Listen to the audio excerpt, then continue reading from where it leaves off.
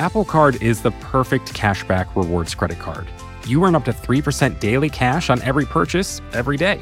That's 3% on your favorite products at Apple, 2% on all other Apple Card with Apple Pay purchases, and 1% on anything you buy with your titanium Apple Card or virtual card number. Visit apple.co/card calculator to see how much you can earn. Apple Card issued by Goldman Sachs Bank USA, Salt Lake City branch, subject to credit approval, terms apply.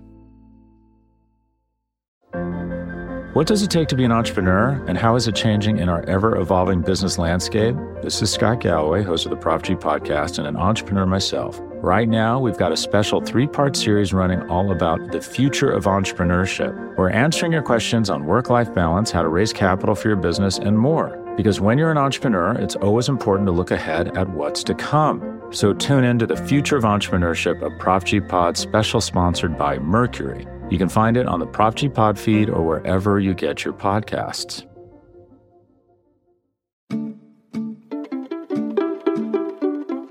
Hi, everyone. I'm Brené Brown, and this is Unlocking Us. Today, I'm talking with Professor Ibram Kendi. He's a #1 New York Times bestselling author and the director of the Antiracist Research and Policy Center at American University. He's also an ideas columnist at The Atlantic and a correspondent with CBS News. He is the author of 4 books, including Stamped from the Beginning, The Definitive History of Racist Ideas in America, which won the National Book Award for nonfiction. He has another book called Stamped, Racism, Anti-Racism, and You, which he co-authored with Jason Reynolds, and it's a remix of the Stamped from the Beginning book that is meant for YA teen readers. An incredible book. And he's got a new book coming out called Anti-Racist Baby, which is a board book that will be published this month in June. Completely evidence that it's never too early to start talking about anti-racism. He's also the author of How to Be an Anti-Racist. And that's what we're going to talk about today. We're going to talk about all of his books, but we're going to really focus on How to Be an Anti-Racist, which is a groundbreaking approach to understanding and uprooting racism and inequality in our society and in ourselves. It's an incredible conversation. I welcome you to the table to sit with us, talk, think, feel, ask, question, and lean in really, really far to what we need to learn about ourselves and the world. I want to start this conversation with a quote from Professor Kendi. By not running from books that pain us, we can allow them to transform us.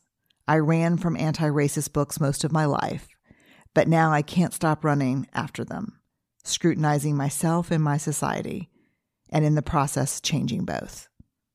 Let's jump in. All right. First, let me say that I am incredibly grateful for you joining us on Unlocking Us. Thank you for that. Of course. I'm so happy to be on. I always start these podcasts with not the perfunctory, but the honest, how are you? How are you doing right now? I'm okay. I mean, this is quite the time in American history. And as someone who studies anti-Black racism, I'm simultaneously enraged to see the deathly effects of that racism, but simultaneously energized to see all of the people resisting that racism. How are you holding up with the COVID-19 pandemic on top of all of this as the underscore to all of this?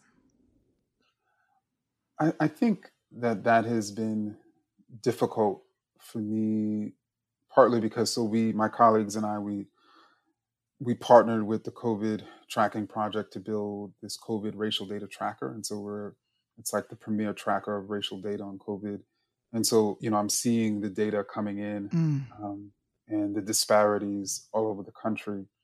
And so that's been difficult. And then simultaneously, my wife, Sadiqa, her family is and her hometown is Albany, Georgia. And Albany, Georgia, and that Ooh. general area of Southwest Georgia has one of the worst outbreaks in the country. And simultaneously, it's a trauma desert. It's not doesn't have a tremendous amount of high quality healthcare. In contrast to New York City, which also, of course, has been a major outbreak. And so seeing and hearing those stories firsthand of people suffering, obviously, has been difficult. And this is a primarily Black area. I want to talk a lot about How to Be an Anti-Racist, your book that I think is life-changing. I want to talk about your new book that's coming out in a couple of weeks. Tell us the title of that new book. Antiracist Baby. It's a board book. It's a board. I mean, I can't wait. I want to start because when we talk about the pandemic, when we talk about what's happening right now in the world with the rebellion, the protest, you wrote an article that went up on The Atlantic this morning. Yes. It's called The American Nightmare. To be Black and conscious of anti-Black racism is to stare into the mirror of your own extinction. Can I read a piece of this to you and ask you about it? Sure. Yeah. Would you rather read it or can I read it to you? Yeah, you can read it. That's fine. Yeah. Okay. You're using as an epigraph a quote from Malcolm X from 1964. "We don't see any American dream. We've experienced only the American nightmare." And then you write, "A nightmare is essentially a horror story of danger, but it is not wholly a horror story. Black people experience joy, love, peace, safety. But as in any horror story, those unforgettable moments of toil, terror, and trauma have made danger essential to the Black experience in racist America. What one Black American experiences, many Black Americans experience. Black Americans are constantly stepping into the toil and terror and trauma of other Black Americans. Black Americans are constantly stepping into the souls of the dead because they know that could have been them. They are them because they know it is dangerous to be Black in America because racist Americans see Blacks as dangerous. To be Black and conscious of anti-Black racism is to stare into the mirror of your own extinction."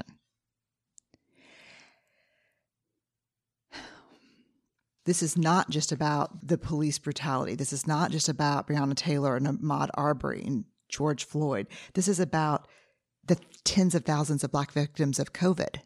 Yeah. Talk to me about this article. What do we need to understand?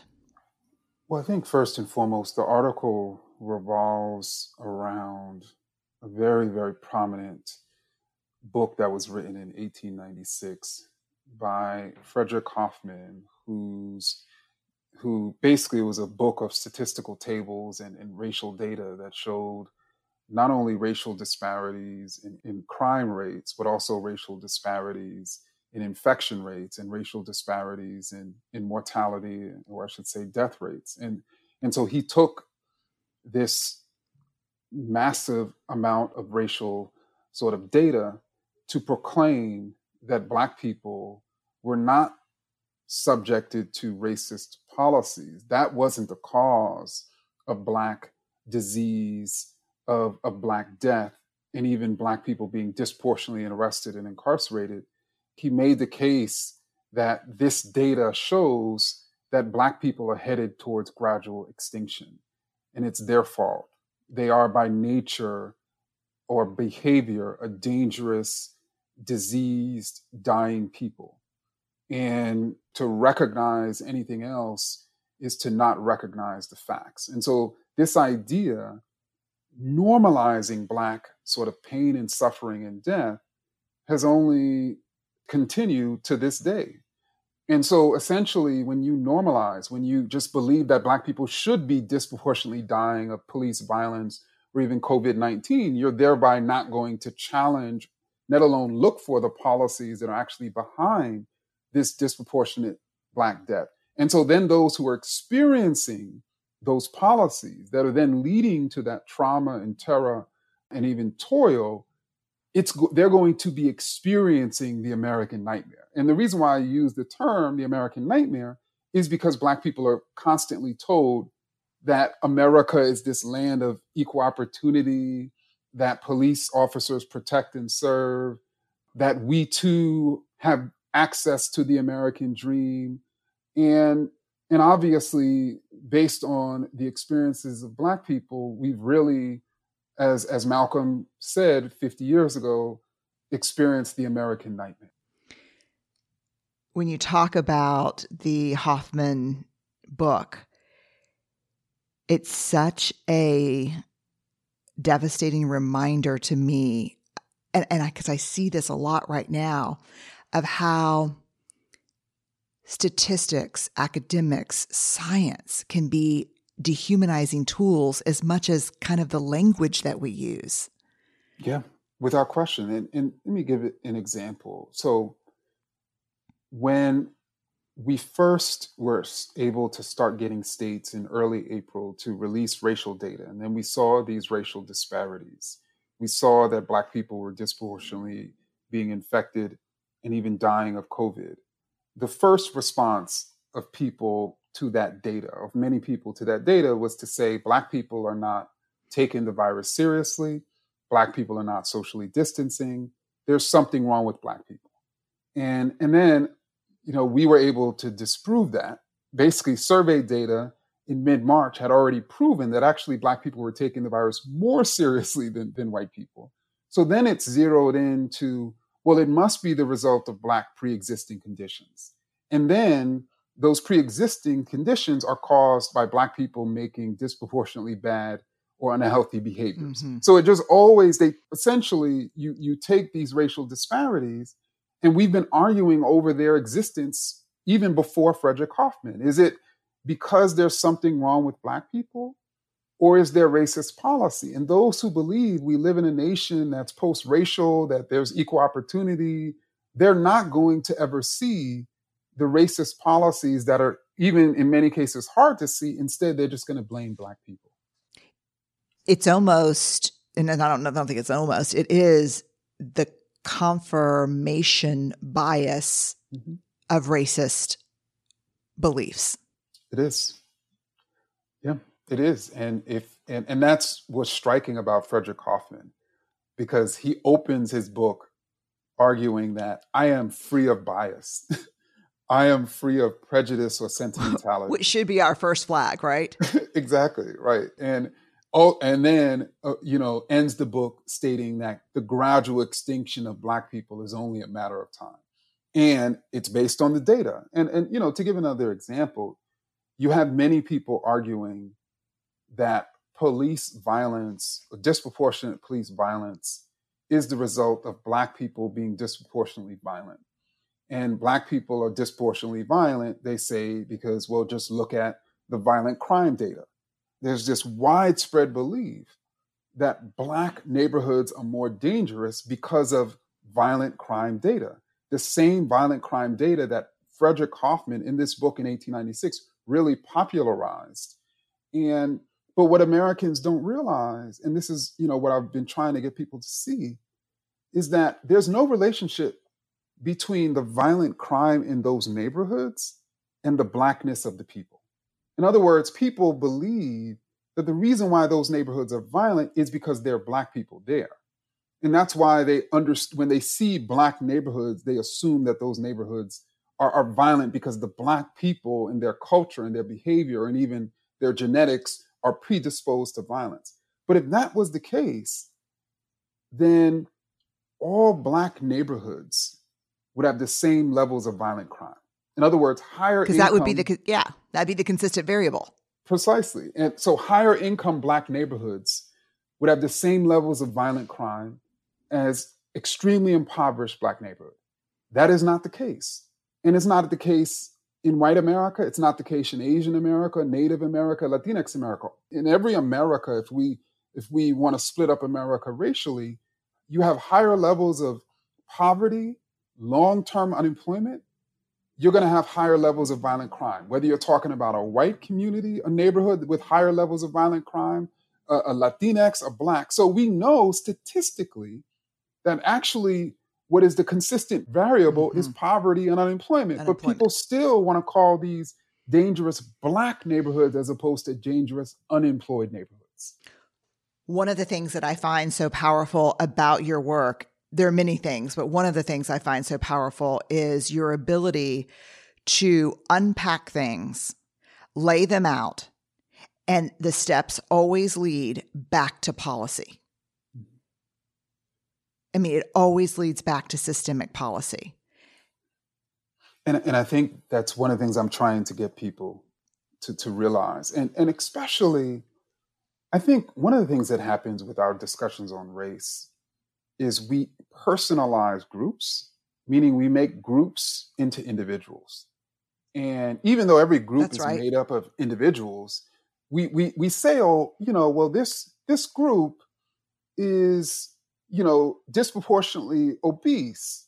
So therefore, why can't this group, quote, diet or exercise more in the way I used to do when, I weighed a little bit more? But that's actually, we can't think of groups as individuals. When we think of, especially, we can't think of disparities as the result of the personal choices of the individuals in groups. Because I think that's what happens. That's how we've sort of been misled into believing. But when we actually, all of the data points to, and all of the analysis points to, is that when you have two groups, there's going to be all different types of behaviors in both groups. Complete variance, right? Precisely. So you take white people and Black people. You have white people who eat unhealthy. You have white people who are vegans. You have Black people who eat in an unhealthy manner. And then you have Black people like me who are vegans. I mean, and then you have vegans who are white, who don't really eat vegetables, right? And so it's just so much variable. And so we emphasize the negativities that we see among those individuals who are Black, and then ignore the negativities among the individuals who are white.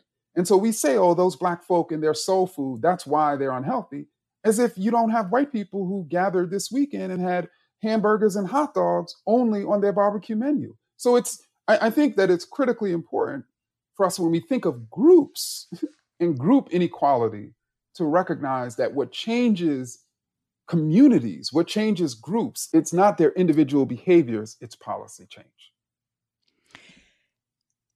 I want to slow down here and go into slow motion for a moment, Okay. because what you're saying is so profoundly important at the crux of, I think, this of your entire book.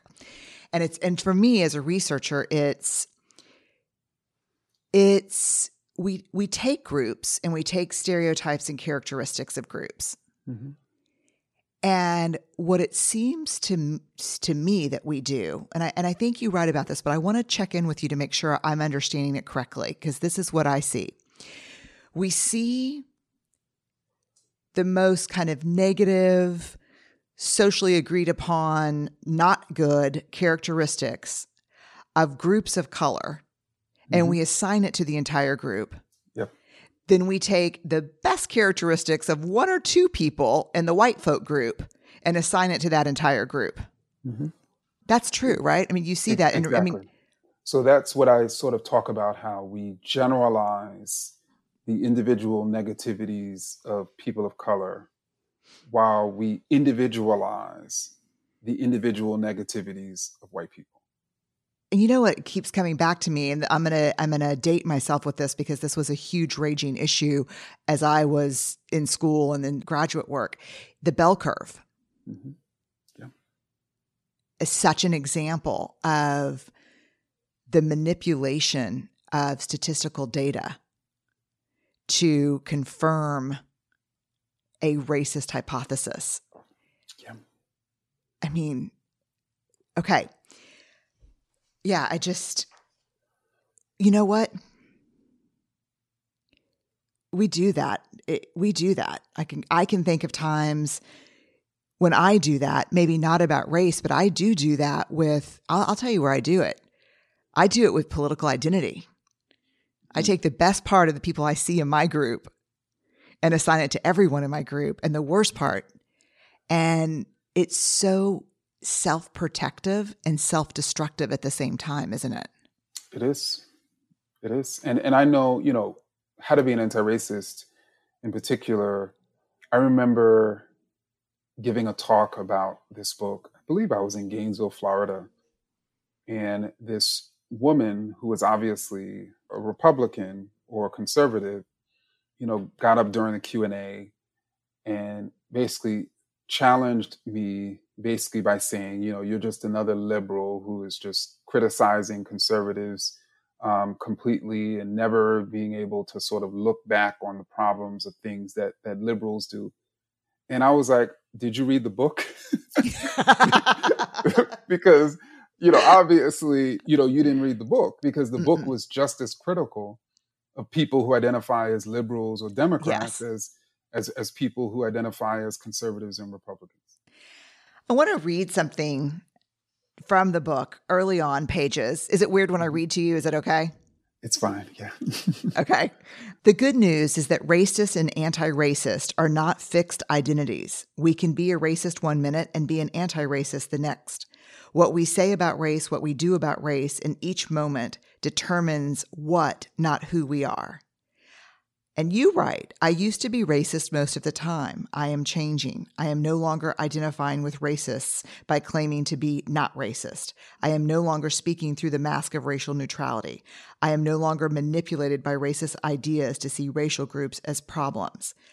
I no longer believe a Black person cannot be racist. I am no longer policing my every action around an imagined white or Black judge trying to convince white people of my equal humanity, trying to convince Black people I am representing the race well. This book is incredibly vulnerable in terms of you sharing your own experiences. Mm-hmm. Why was that important to you as you were writing this? So I remember when I was thinking about this book, and I was sort of thinking about the pulse of the book, even the heartbeat of the book, I recognized that the heartbeat historically of racism has been denial, has been to deny that one's ideas are racist, one's policies are racist, and certainly that oneself and one's nation is racist. And so then I was like, okay, by contrast, the heartbeat of anti-racism is confession, is admission, is acknowledgement, is the willingness to be vulnerable, is the willingness to identify the times in which we are being racist, is to be willing to diagnose ourselves and our country and our ideas and our policies. And the reason why that's the heartbeat is because, like with anything else, the first step is acknowledging the problem. We can't even begin the process of changing ourselves, of acting in an anti-racist fashion, if we're not even willing to admit the times in which we're being racist. And so I realized that essentially to be anti-racist is to admit when we're being racist.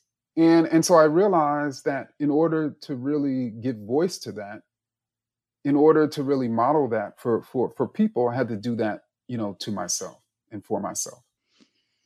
And you do it throughout the book, and you move forward a bunch and you slide back and you share that with us. To me, that is the heart of the book, that there is such deep humanity in this book. Was that intentional on your part? Did you write it from a perspective of this is what it means to be in the human struggle?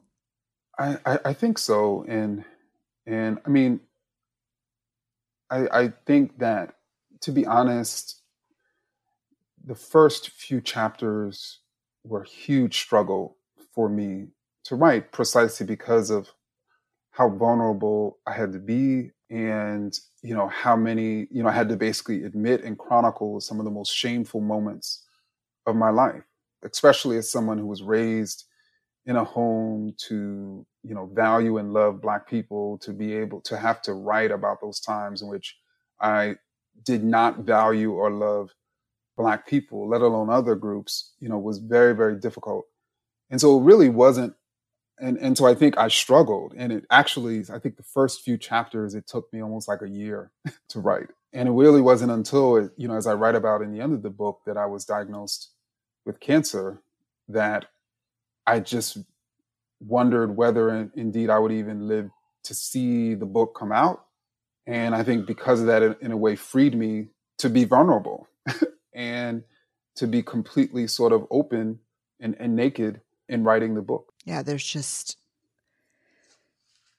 courage on every page. I mean, really. And I have to say, you don't see that very often in books. You don't see that very often in the world. So thank you for that. I think the central message is that the opposite of racist isn't not racist. The true opposite of racist is anti-racist. Can you break that down for us and help us understand how the opposite of racist is not racist is not the opposite of racist? Sure. So I think, let me say it in this way. So when you I define a racist as someone who is expressing racist ideas or supporting racist policies with their action or inaction. I know we're not supposed to use terms in the definition, but I think what's critical about understanding what it means to be racist is understanding what a racist idea is and what a racist policy is.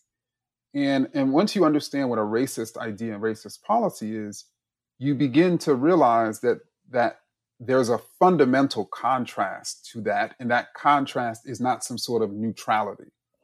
And so if a racist idea is any idea that suggests a racial group is superior or inferior to another racial group, in other words, a racist idea connotes racial hierarchy, then what's the opposite of that? The opposite of that is ideas that connote racial equality, that challenges directly that idea of racial hierarchy and says, no, all the racial groups are equals. And there's no in between racial hierarchy and racial equality. Either all the racial groups are equals or certain racial groups are better or worse than others. And so there's no not racist idea. There's only a racist idea and an anti-racist idea. And the same thing with policy. If a racist policy is leading to racial inequity, then an anti-racist policy is leading to racial equity. There's no in-between inequity or equity. And if racist policies lead to injustice, then by contrast, anti-racist policies lead to justice. There's no in-between injustice or justice. And so then when you take the person, you have people who are either expressing racist or anti-racist ideas. So in any given moment, they're either being racist or anti-racist. There's no not racist sort of category. And then I should also add very quickly that when people typically say, I am not racist, it is in response to someone challenging something that they just did or said that indeed probably was racist. And so again, I mentioned how the heartbeat, or in order to be anti-racist, we have to be willing to admit the times in which we're being racist. By contrast, in order to be racist, we never admit the times in which we're being racist. And instead, we say we're not racist. I have a couple of questions. So what do you say to the person when you say we're either racist or anti-racist, to the person who says, that's a false dichotomy? There can be neutrality between anti-racist and race. There can be neutrality between unjust and just, between inequality and equity or equality. How I can't find what that neutrality is. But I would really love to know how you answer that, because I get that a lot, especially when I quote you. But I can't think of a single example because the systems are already in place. Mm-hmm. And okay. So if we were at net zero, how does that, I mean, it may be so, but we're not. So what do you answer? So I state that so people have actually asked that. And typically what I state is, are you stating that because from a defensive posture? In other words, you don't want to identify as racist and you view those anti-racist in some way that you don't want to sort of identify with. So this is fundamentally defensive, so you can create a category for yourself. And typically, we know when people are creating categories for themselves because you can't define your category. And so, are you creating this category for us, or are you creating this category for yourself? And if you're creating it for us, then define it for us so we can understand it. What does it mean to be not racist? I know what it means to be racist. I know what it means to be anti-racist. What does it mean to be not racist? And if you can't provide a very clear and consistent definition, then that shows me that you're fundamentally being defensive and you're fundamentally seeking to create a category for yourself. That is so powerful. And starting with the defensive posturing, that I think there are people that don't want to be in the racist category, of course, because there's so much shame attached to that. Yeah. And they don't want to be in the anti-racist category because there's so much freaking work attached to that. Yes. Do you know what I mean? Yes. Apple Card is the perfect cashback rewards credit card. You earn up to 3% daily cash on every purchase every day. That's 3% on your favorite products at Apple, 2% on all other Apple Card with Apple Pay purchases, and 1% on anything you buy with your titanium Apple Card or virtual card number. Visit apple.co/card calculator to see how much you can earn. Apple Card issued by Goldman Sachs Bank USA, Salt Lake City branch, subject to credit approval, terms apply. What does it take to be an entrepreneur, and how is it changing in our ever-evolving business landscape? This is Scott Galloway, host of the Prop G podcast and an entrepreneur myself. Right now, we've got a special 3-part series running all about the future of entrepreneurship. We're answering your questions on work-life balance, how to raise capital for your business, and more. Because when you're an entrepreneur, it's always important to look ahead at what's to come. So tune in to the Future of Entrepreneurship, a Prop G pod special sponsored by Mercury. You can find it on the Prop G Pod feed or wherever you get your podcasts. Like anti-racism work is no joke exhausting and vigilant. And there's shame in it too, because it's interesting because can we dig into something that is kind of at the intersection of your work and my work to help me figure out something? You don't seem to be, and I've only read this book and a couple of articles that you've written, or maybe 3 or 4 articles from The Atlantic, but I will be getting the baby board book for sure. And it'll become my new go-to. Like, I'm looking at Barrett, who's in here with me. She's like, this will be the new, every baby we know will be getting this book. You don't seem to be a proponent of shame as a social justice tool. No. So let me ask you this question, because I think this goes to the creating categories out of defensiveness. One of the things that I've seen, I see it a lot in my social feeds. I see it a lot when I have really difficult Q&As when I'm on book tours. Let's say you and I are talking and I share a racist idea or I make a racist statement. And you hold me accountable for that, right? Which is fair. You question, we dig in, but you say, I am going to feel shame about that. I think most, maybe not all, but most white Americans, or maybe Americans in general, will feel shame about being held accountable for for racist thinking or thoughts or speaking. Then I go into shame. But what I'm struggling helping people understand, and maybe you can share your thoughts on it with us, is being held accountable for racism and experiencing shame around that is not the same as being shamed about racism. Yeah. Does that make sense to you at all, or am I off? I don't know. No, I think it makes sense. And I think that, well, 2 things. I'm trying to think of what to say first because I feel like I'll forget the other. You ever feel that way? All the time. Yeah. So I think one thing is that, so if we talk about racist ideas, to grow up in America is to grow up and for racist ideas to constantly be rained on your head, and you have no umbrella, and you don't even know that you're wet. with those racist ideas, because the racist ideas themselves cause you to imagine that you're dry. Right. And then someone comes along and says, you know what, you're wet. And these ideas are still raining on your head. Here's an umbrella. You can be like, thank you. I didn't even realize I was drenched. Yeah. Yeah. And then, with all these ideas, and then the question, this is why I don't think people should feel ashamed, is there were other people and very powerful people in a history that was constantly raining those ideas on your head. And so what that means is, for instance, if you're a white American who has racist ideas, and then you've, let's say, perpetuated those ideas by, let's say, not hiring a Black person because you thought they were lazy, you were simultaneously a victim and a victimizer.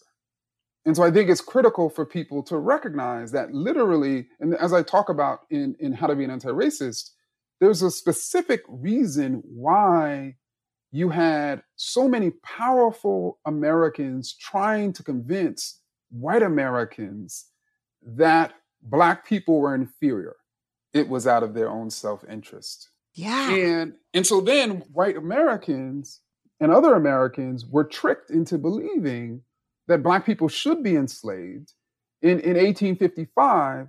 And then meanwhile, poor whites whose poverty was directly the result of the riches of white slaveholders were like, yeah, it should be this way. And so then those people were able to get richer and richer. And so me coming to that poor white person who believes Black people should be enslaved, and then who have even sort of worked on slave patrols and brutalized Black people trying to run away, I'm basically coming to them and saying, here is the way you were a victimizer, and here is the way you were a victim.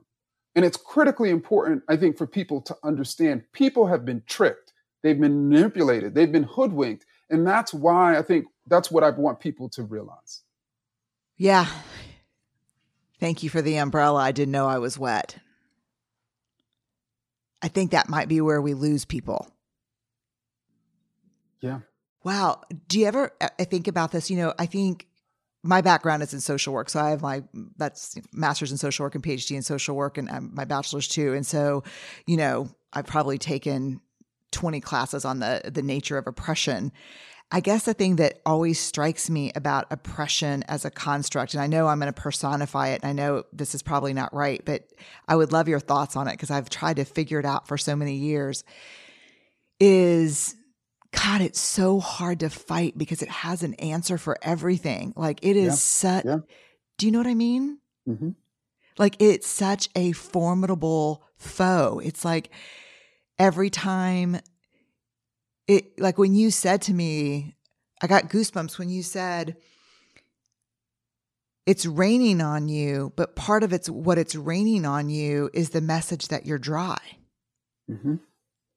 Like it is such a formidable foe, isn't it?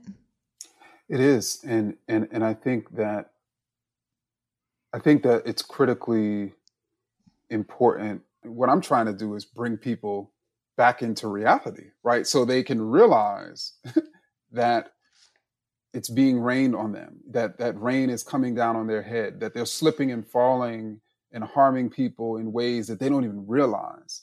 And when you step that back into reality, then you can actually recognize what's actually happening to you and what you're doing to other people. And then you can also begin to see how and why you have people protesting all over this country, and why people are enraged, and why that resistance, is going to continue. I mean, literally, racist ideas, literally separate people from reality. And it prevents people even too from helping themselves. And so, I've talked a lot in my book about the ways in which even you have Black elites who believe ideas about the Black poor and who sort of reproduce racist ideas about the Black poor, not realizing that racist policies against them are being justified through ideas about the Black poor. Or you have white Americans who are believing in racist ideas that, these people of color will just use and abuse and take advantage of so-called social entitlement programs like Medicare for all, or increasing social security funding, or basic income, or other, or paid leave, or things that other countries have.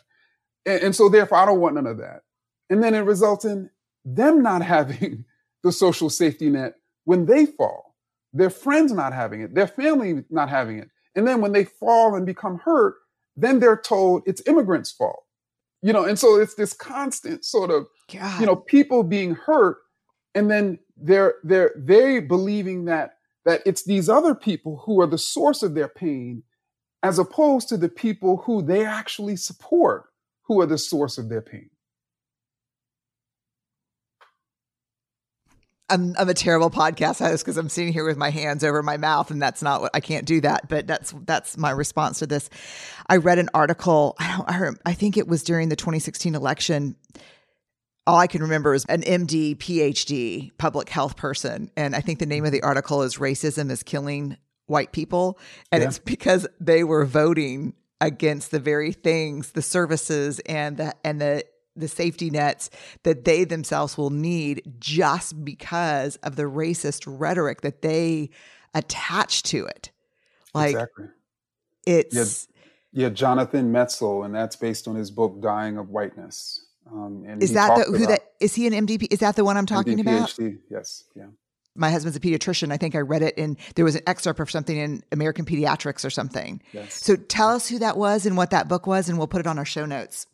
So it's Jonathan Metzl, who's a MD, PhD, I believe, at Vanderbilt, and his book was entitled Dying of Whiteness. And he looks at the white resistance to the extension of Obamacare, or even the extension of Medicaid in particular states, and how that not only harmed, obviously, people of color disproportionately, but even white people, and how the resistance to creating more insurance and affordable healthcare has harmed white people, let alone, people of color. Or even probably the most striking aspect of that book was, so he not only looked at healthcare, but even the massive debate currently over gun control and gun safety and gun rights, and how first and foremost, you've had white men who have been advocating for the reduction or elimination of gun safety laws, so that they can arm themselves, so that they can protect their families against Muslim terrorists and Black criminals and Latinx invaders, as they call them.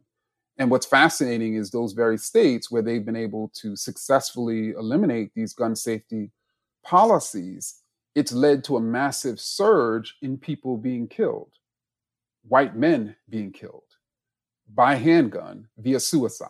So the very people, white men, who've been pushing for the reduction in gun safety laws, have then led to them, giving them greater ability to accumulate guns, and they've used those guns to kill themselves. So literally, people are dying of whiteness.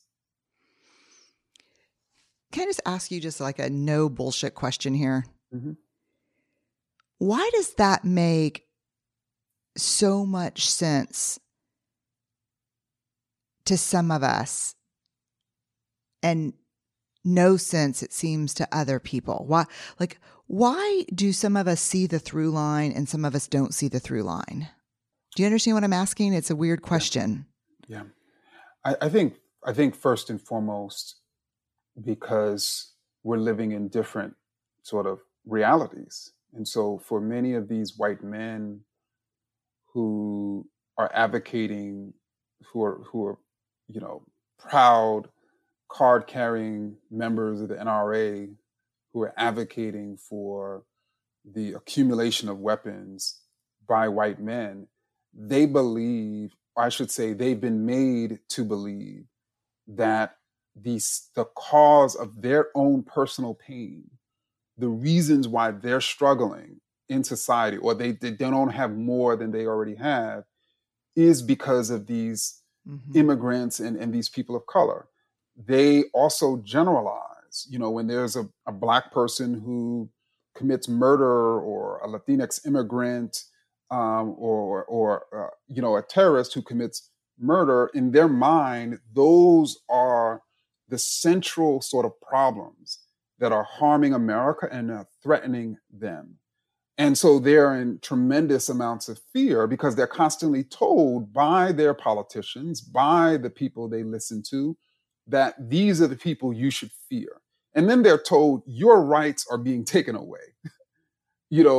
White men are being chastised and criticized and demeaned by women, by people of color, by everybody. And so we are your defenders, and you need to defend yourself through these weapons.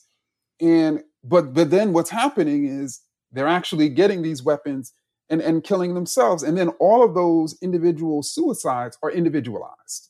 So there's not this collective national outcry about the incredible level of white men who are committing suicide.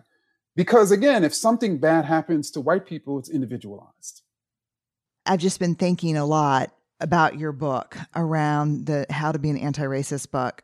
And I've been thinking about how there is a very short distance in my mind between the dehumanizing dog whistle language from this administration to calling the cops on a bird watcher to George Floyd. And it's my training, again, I think in social work systems theory that these things lie on a continuum, but that the walk is very short between these things. Yeah. Do you agree with that or disagree with that? Oh, yeah, I agree. I mean, I actually tweeted out last week, after we heard about what happened to George Floyd, that we should be seeing that. I think I said something to the effect, well, let me just sort of say the idea, and that is when it comes to police violence, oftentimes the beginning of police violence is someone, and in this case, a white woman, calling the police saying a black male is threatening my life. I need your help. Come help me. When indeed, she is actually the person who's threatening the other person. But anyway, she calls up the police, and then the police come imagining that there's this so-called black super predator who's preying on this innocent white woman, and that it is their job principally to protect them. And so then they come, imagining the need for force. And then Christian Cooper ends up as George Floyd in Minneapolis. In a split second. In which an unarmed person is now dead. And so there's a very straight line from Central Park to Minneapolis. And we understand because that was essentially the lynching era, but that lynching era has continued. And I think I would back the line up because, I think for me, a big part of my studies was dehumanization in the process and the very invisible process of dehumanizing, which every genocide in recorded history starts with dehumanizing and starts with language. So when we hear things like, when we talk about immigrants and we use words, the White House uses words like infestation. And when we when we use words like, I don't even think I've ever heard white people referred to as thugs in my life. It's people have a very hard time understanding that once we move people outside of what we believe is humanity, that it's possible to do anything to them. It is. And I think that is the reason why when you have those racist ideas that cause you to demonize people of color, and then that is combined with racist policies that are over-policing their neighborhoods, are allowing police officers who kill them to not be prosecuted or to get off. It only sort of continues this cycle that not only do they not matter to me, they don't even matter to the state. Right. You wrote something, I think this was a quote from the New York Times, and I feel like I could talk to you I hope you come back again and we can talk more about all the great policy change that's happening. That's what I'm hoping. That's what I'm hoping too. But I want to read this quote and it says, by not running from the books that pain us, we can allow them to transform us. This is a quote from you. I ran from anti-racist books most of my life, but now I can't stop running after them, scrutinizing myself and my society, and in the process, changing both. That's what we need to be doing. And I mean, I think many of us have learned, even from your work. I mean, we have to be constantly sort of growing. We cannot harden ourselves and certainly our children into they're stupid or we're stupid. We have to say, you know what, that was not a smart thing that I did or said. That was a racist sort of act. But I am not essentially a racist. No one is. Everyone has the capacity to change. Everyone has the capacity to be anti-racist. Everyone has a capacity to grow. And if we're not sort of growing as human beings, then what are we? I mean, what distinguishes humans from other beings? It's that capacity for self-awareness and growth. That's right. Meaning making. Yeah. I always go back to that quote from Shawshank Redemption, get busy living or get busy dying. And I think if you're not learning and growing, which can be painful, stretch marks, bruises, you're dying in a way. Yeah. Okay. Ibram, walk me through, because I really want to get one of your books for my soon-to-be 15-year-old son. And so tell me about the sequence of Stamped from the Beginning. Is there a YA version? Yes. So how does it work? So when I wrote Stamped from the Beginning, which again chronicled this history of racist ideas, literally from their origins to the present, so upwards of 600 years of history, people would come up to me and say, you know what, I wish I would have learned this in middle school and high school. I wish I didn't understand and know this history. And so people kept telling me that, you know what, I wish this book needs to be before every middle schooler and high schooler. And so we decided that let's create one. And Stamped from the Beginning is upwards of 500 pages. And so we decided, we needed a specific book. And so I asked Jason Reynolds, who's he's probably one of the more gifted YA novelists who historically has written on race and racism. And, he has his own voice and his own style. And I asked him a couple times. He said no a couple times, but eventually, he agreed, and so he sort of took Stamped from the Beginning and completely rewrote it for young people and in their voice, in his sort of patented sort of lyricism, and yeah, they've fallen in love with it. It actually debuted #1 New York Times, so people are really responding to it well. You know what I love is, it's never too early to talk to our kids about this. And now you've given us the gifts of a board book, a YA book, and then books for adults. And that's, especially in this moment when there are a lot of people who want tools for not only understanding racism themselves, but even teaching and instructing their kids. And I'm hoping also that people realize that they should be having these discussions with their children. Their children are not colorblind. The data shows that children as early as 6 months recognize race, and children as early as 2 to 3 years old have begun to consume racist ideas. And if you're not teaching those children anti-racist ideas, if you're not challenging those racist ideas, then they're only going to grow up and then one day say something, you're going to feel completely embarrassed. Because, like with anything else, people have to be taught to be anti-racist, just as they're taught indirectly by so many things they see and experience and hear to be racist. And I think it's been also my experience that when you don't the biggest mistake a lot of people I see making is we don't talk about race, but we've raised nice and kind kids. So we assume that that's going to translate to something, and it translates to nothing except the messaging that it's scary and not okay to talk about race. Exactly.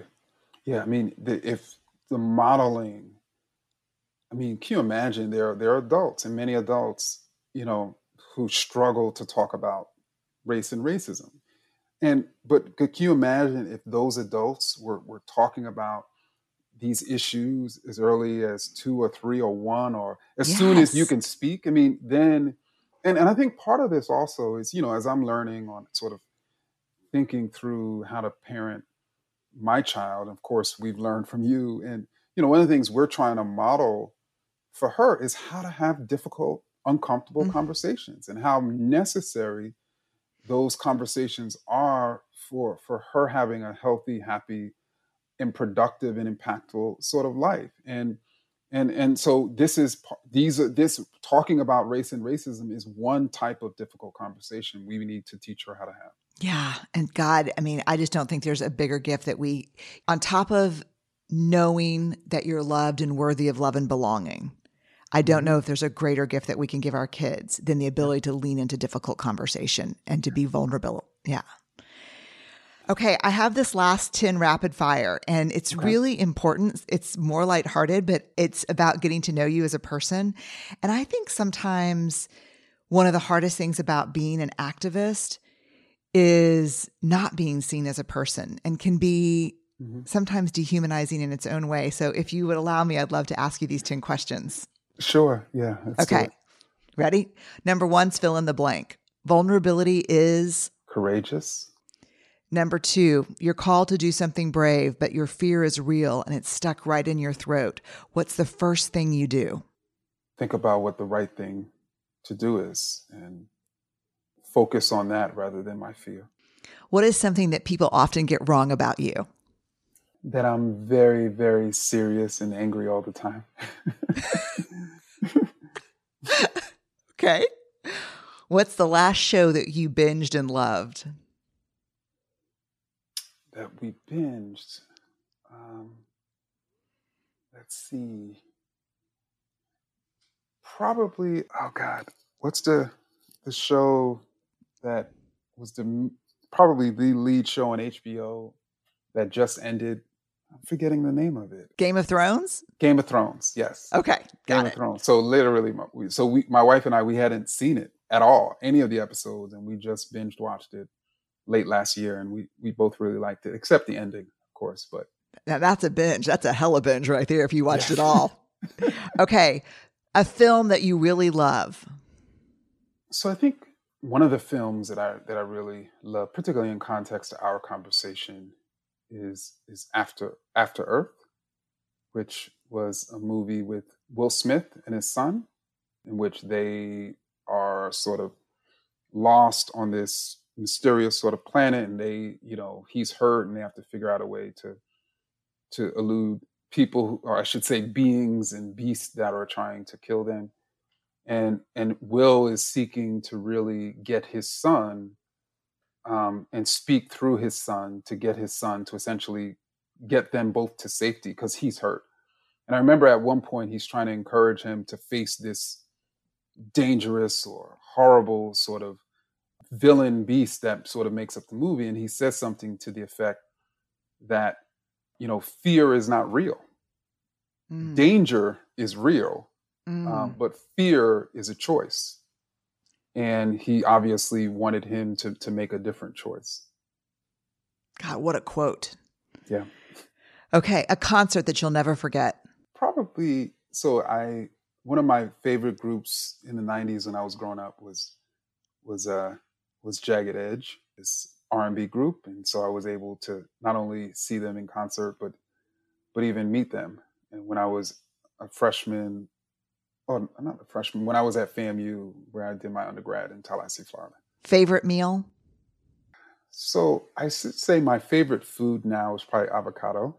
And it's fascinating because I only really started eating avocado probably in the last 5 years. And one day, and I'm the type of person, if it doesn't look good to me, then I'm not going to want to eat it. And so since it was like green, I'm like, how could it just looks weird. But then one day I tried it and I haven't looked back since. The rest is history, avocado history. Yes. Okay. What's on your nightstand right now? He's literally looking at it. Yeah. What the Eyes Don't See. Okay. Which is a story of crisis, resistance, and hope in American City by Mona Hana Atisha, which essentially is the story of the Flint water crisis and how this pediatrician was very critical in not only sort of breaking the problem or, demonstrating the problem, but even seeking to lead its recovery. Okay. A snapshot of an ordinary moment in your life that brings you real joy. Ordinary moment is, my 4-year-old daughter. I'm home after being somewhere and she just jumps into a massive sprint to come and say hello and hugs me around my legs. That always brings me joy. Yeah. Last one. What's one thing that you're deeply grateful for right now? I think I'm deeply grateful for being surrounded by people who sort of practice love with me and who, show their love as I seek to sort of show my love to them. And so, I believe people choose to love, and I'm sort of deeply grateful that people have chosen to love me. Well, your work is life-affirming and life-changing. Professor Ibram Kendi, How to Be an Anti-Racist. We just have a couple of short weeks to wait for Anti-Racist Baby, the board book, to come out. I'll make sure that we profile that on all of our channels, and we'll put it up on BrenéBrown.com. I think danger is real. To go back to your quote, I haven't seen that movie, but that quote's amazing. Danger is real, but fear is a choice. And I am grateful for you for choosing courage. Thank you for making us braver. Well, thank you. And of course, thank you for all your work. And I'm glad we had a chance to sit down and talk about this. Me too. Thank you.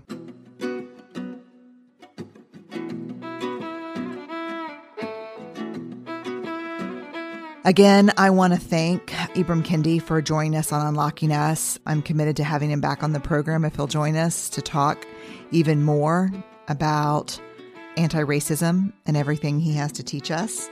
If you want to follow Dr. Kendi on Twitter, he's Dr. Ibram at DRIBRAM, Instagram at IBRAMXK.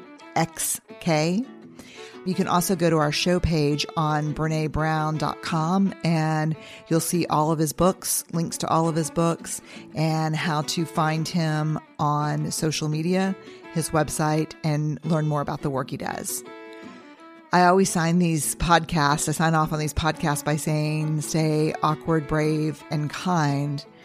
And I would add to this one, in addition to awkward, brave, and kind, I know we have to make choices. We have to use our voice in service. And for me, that rarely means giving voice to the voiceless. I think the voiceless have voices and they've been screaming for centuries. I think our work is to show up, be brave, give ears to the earless. And that's not easy, but right isn't easy very often. Take good care of yourselves.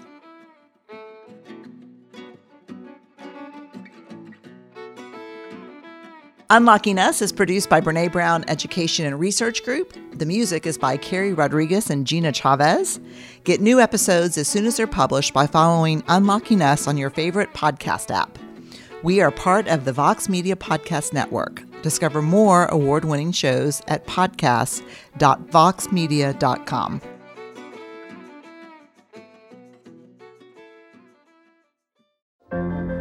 What does it take to be an entrepreneur, and how is it changing in our ever-evolving business landscape? This is Scott Galloway, host of the Prop G podcast and an entrepreneur myself. Right now, we've got a special 3-part series running all about the future of entrepreneurship. We're answering your questions on work-life balance, how to raise capital for your business, and more. Because when you're an entrepreneur, it's always important to look ahead at what's to come. So tune in to the Future of Entrepreneurship, a Prop G pod special sponsored by Mercury. You can find it on the Prop G Pod feed or wherever you get your podcasts.